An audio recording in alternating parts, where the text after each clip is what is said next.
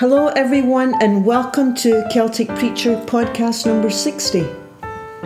What is God like? How involved is God in my life? Jesus spent a lot of time teaching about these kinds of topics. How does God work with people? How does God work with nations? In fact, even bigger, how does God work with all creation? All of this is addressed in the scripture. Jesus spoke about God being like a good father. This is one way God is involved with us. God's like a good father. So that's an image that suggests an involved presence, an engaged presence. Jesus spoke about God being like a good shepherd. Well, that would suggest a protective, providing presence. See, it's great to talk about God, but what's difficult is describing, well, what kind of God is this? The whole concept of God is so huge and big, and we can't wrap our head around it. So Jesus would use common everyday images to help us understand how God actually works with us. Today we're going to be looking at a nice passage from Jeremiah. And Jeremiah was a prophet in the Old Testament. In fact, I'm going to read you the text here because this is an image about God being like a potter. They're all just different ways to help us understand who this one is that holds all things together.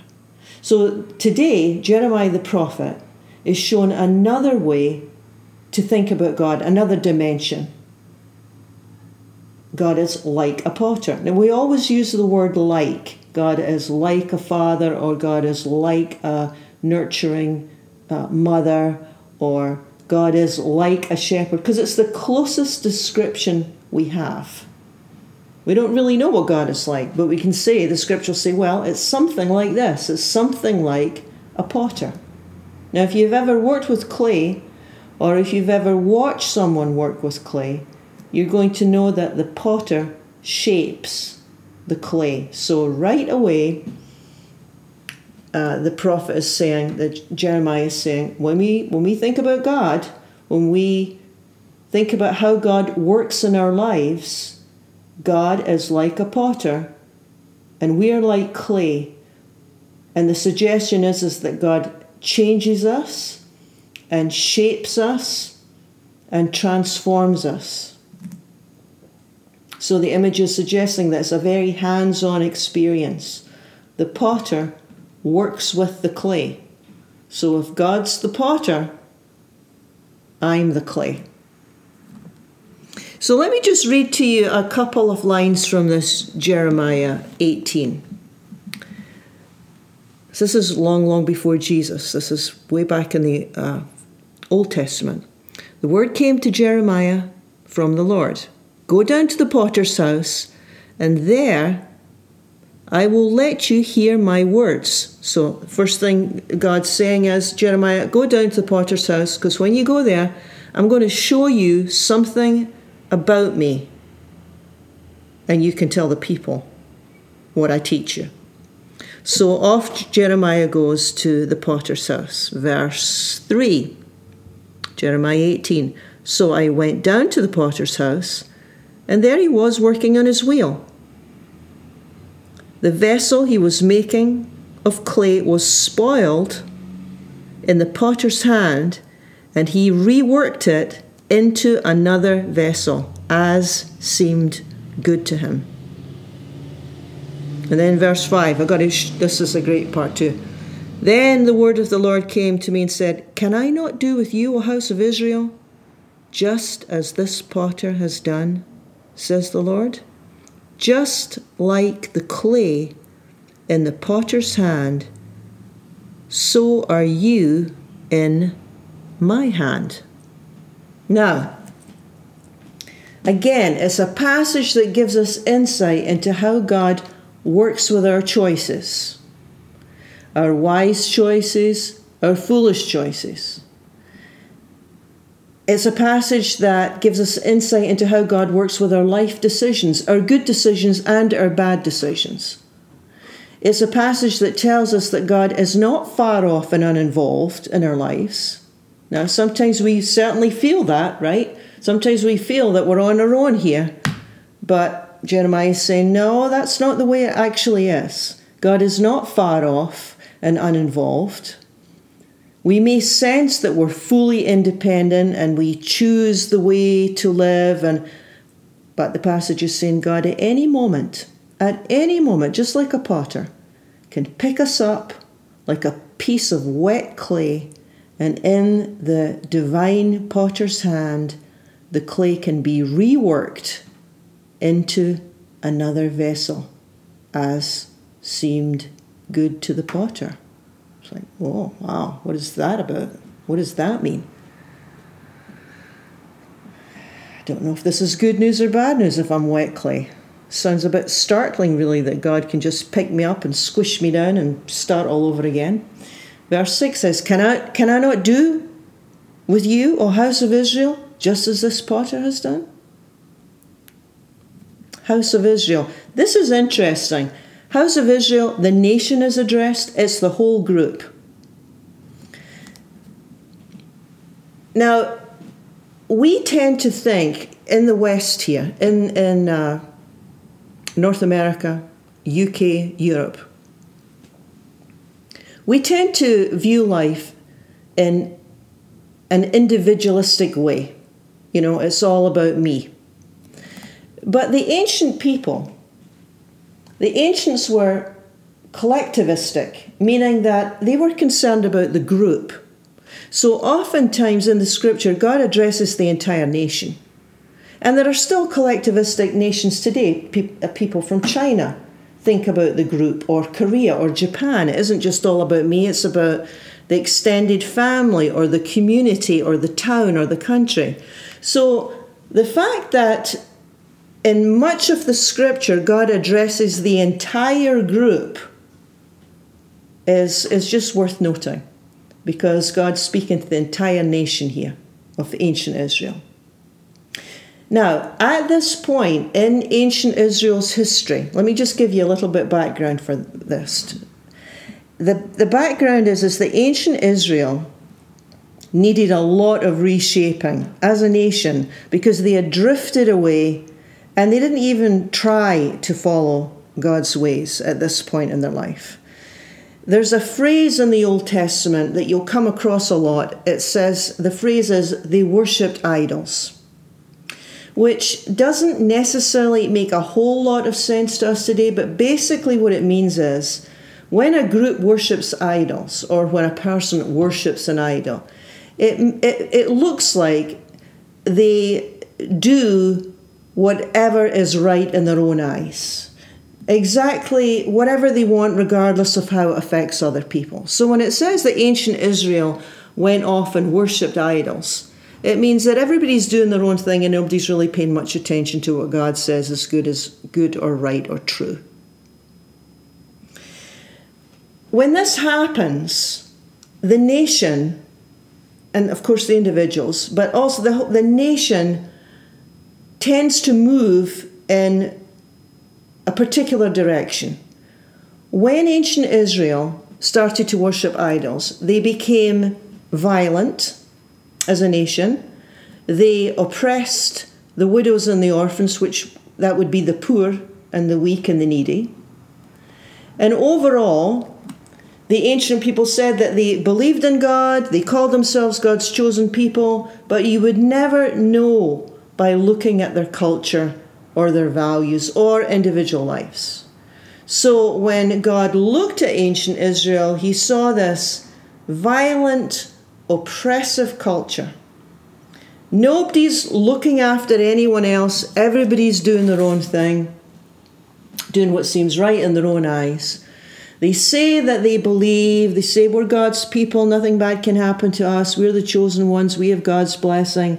And then the prophets appear time and time again with the same message, and the message is always, no, you can't just say that you believe and live this way.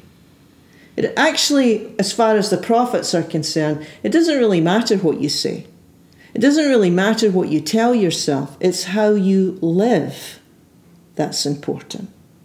That's what matters.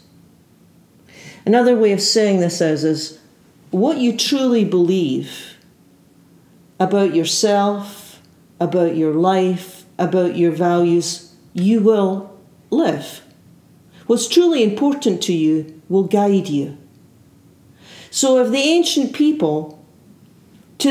people, the prophets say, you can't just say, well, yeah, we're God's people, we follow God, but Jeremiah is saying, no, you're violent, you're oppressive, you have no regard for the poor, you have no regard for the vulnerable. So God is saying to you, like this pot, like this clay, I can pick you up at any time and reshape you.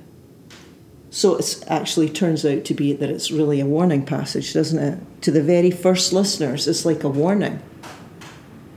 Actually reminds me a little bit of John the Baptist.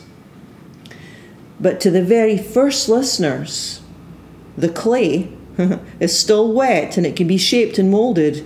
And Jeremiah is saying, listen, the way you're living, it's not good. And God, at any time, the divine potter can come, pick you up, and reshape you. So, for the first listeners, it's certainly a passage that speaks about the sovereignty of God. It tells us that God has a purpose for individuals, and not only individuals, but God has a purpose for the nations. Indeed, God has a purpose for all of creation. It tells us ultimately, God is in control. It tells us God does not ignore injustice indefinitely for nations or individuals. Now, from our limited perspective, and because we're so restricted when it comes to time frames, we often look upon disasters of various kinds and think, oh, this is terrible. The injustice here is awful. Why doesn't God do something? Because we always want things to happen within our time frame. But the scripture points to a much longer time frame. And it says, God will not ignore injustice indefinitely. For nations or individuals, we violate God's ways at our own peril. Right? In other words, you break God's law. Actually, we break ourselves on God's law. That's really the way the commandments work. We break ourselves. Like, for example, in Genesis, when God said, here's the way to live. Take care of the earth. Look after the earth. Be careful with it. We can say yes or we can say no. If we say no, and if we choose to not take care of the earth well, then we end up destroying the earth and we end up hurting ourselves, right? As we can see with the environment just now. That's kind of the way that the law works. It is set up in such a way that if we don't follow it or if we break it for whatever reason, we end up hurting ourselves, hurting humanity, hurting creation. But anyway, back to this text here. Jeremiah is saying, just like this potter who shapes a vessel and plans how to use that vessel, so God also has plans on how to use us as individuals and collectively as a nation.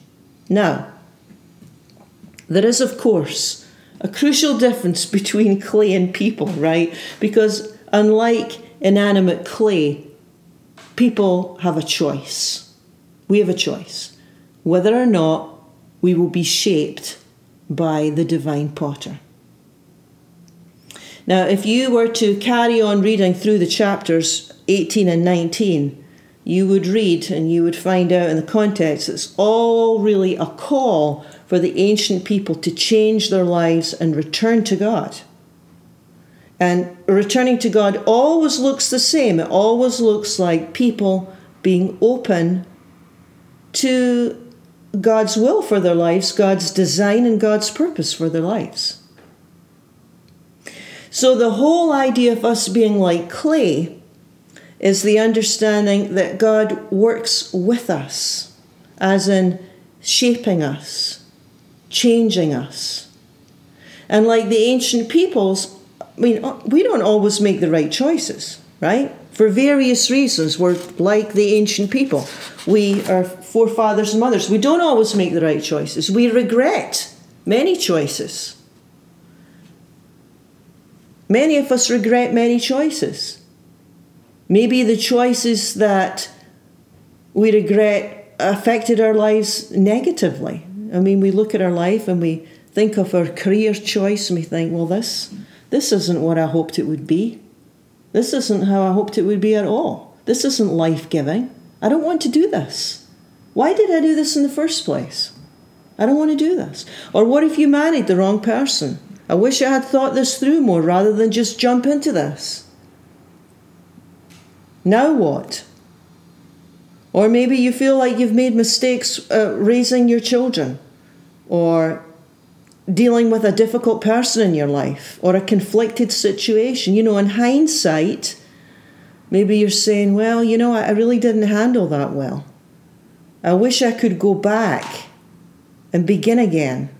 I wish I could do things differently. I wish I had thought about this in the light of God. I wish I had waited for some guidance rather than just rushed on ahead. I wish I'd waited for some clarity. Well, these are common things, right? These are common regrets that we rush on ahead and we think, what a mess this is. What a mess. Actually, regret isn't the worst place to be in our spiritual lives. At least it shows that we're, paying attention. So the bad news is that, or maybe this is just the reality, it's not bad news. God absolutely gives us complete freedom to make terrible mistakes. There's the reality. The good news is that God works in and with the messes we've made. Now, it's still painful, but it's not a lost cause, in other words. It's still painful, right? I say that because we end up living with the consequences of our choices. So it's not like we can go back and pretend that nothing happened, because we're always living with the consequences of our bad choices. However, what this passage is suggesting is that the divine potter can step in and shape us and change us at any point. So no matter what state the clay is in, that'd be me, right? No matter what state the clay is in, it's not a lost cause in the potter's hand. Now, I have a friend, my friend Gene is a master potter, and he works, of course, with clay in his studio. And the one thing I learned from Gene is that clay is never wasted. It's reused, provided it's not fired, right? So if you're working with clay that isn't conforming the way that you want and it's drying out, you simply set it aside, add water, and rework it. Even if it's dried out completely, if it's green clay, meaning it's not been fired, it can be softened and it can be reused. So, keeping with this metaphor, this image, it's like everything in our life can be used by God. Nothing's wasted. It can be reshaped, reformed, and made new. In other words, God can work in spite of our poorest choices. God can work in spite of our deepest wounds. God can work in us in spite of our greatest mistakes. We can begin again with God's help. And I think that one of the most important truths here is that it's God who's doing the shaping And it's God who's doing the changing. So the pressure's off us. The pressure's off you. Because I think we can get really tired and weary and discouraged when we're under the impression, well, it's up to me to change. I have to do this. I have to somehow get my life together. It's up for me. It's all up to me to grow, or it's all up for me to get stronger, or it's all up to me to fix a problem, or it's all up to me to get over something or change something in me. That's not the way that the life in the Spirit works at all. Yes, our willingness is important. And our willingness is necessary. But it seems to me that if God's the potter, a lot of the work is done to us, not by us. Which, by the way, is why we call it amazing grace. It's amazing because it's not all about us. That's what grace looks like. God comes to us. God works with us. It's the potter who shapes and changes and builds. And if we have to start again, then we'll start again. We'll go right back again. We'll start again. We'll reshape. And as clay, our task is to just stay open to God's design for us and not resist God's design. Rather than resist aspects of our lives, which is futile anyway. I mean, what's the point in resisting? Nothing changes, right? Rather than resist aspects of our lives, faith says, Divine Potter, okay, what can I learn here? What can I learn here? If you're the potter and I'm the clay, and this is my life, why am I here and what do you want me to learn? What is your design for my life? How is this event or this problem or this challenge shaping me? How are you shaping me? How are you shaping me? What do I have to learn in this at this time? Now, for some of us, we're going to all answer these questions differently, because for some of us, we're being shaped into people who can learn how to forgive.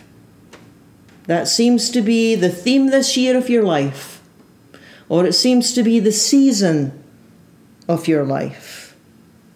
And then for other people, it's like, well, maybe we think we're being shaped into people who will not be led by fear.